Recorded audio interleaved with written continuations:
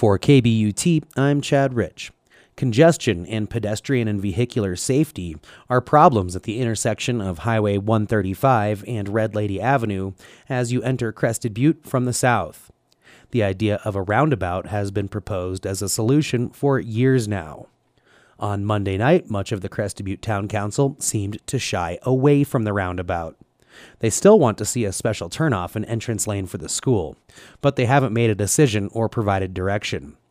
Community Development Director Michael Yerman says the council needs to provide direction soon, as the town would need to present to the Colorado Department of Transportation in October for approval and funding assistance.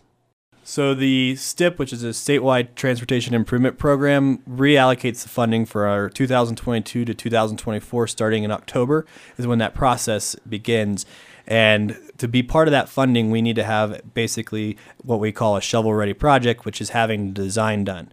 So the earliest we could begin construction is 2024 to 2026 if we miss this round of the STIP.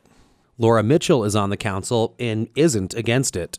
I support you guys in this roundabout, and it's going to be expensive, but it's important.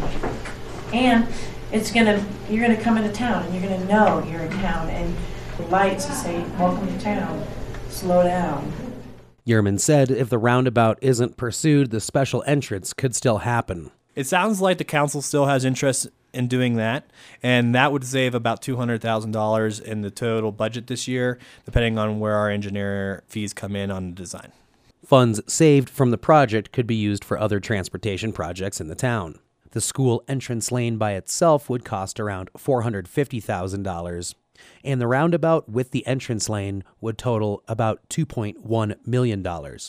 Public comment ended the work session. Here's Glo Cunningham.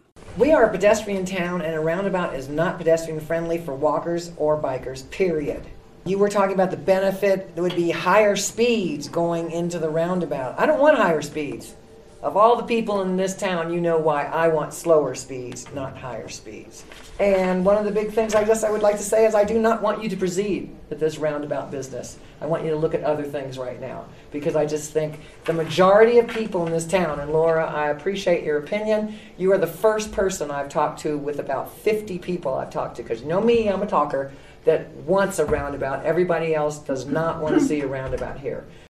Former town planner John Hess. Eventually, people will maybe stop bringing their kids to school, put them on a school bus. Isn't that the better solution? Hess might be onto something here, as reducing congestion may be better accomplished by having fewer vehicles coming to town before and after school, rather than making it easier for a higher volume to enter. The council will discuss this at the next meeting. Chad Rich, KBUT News.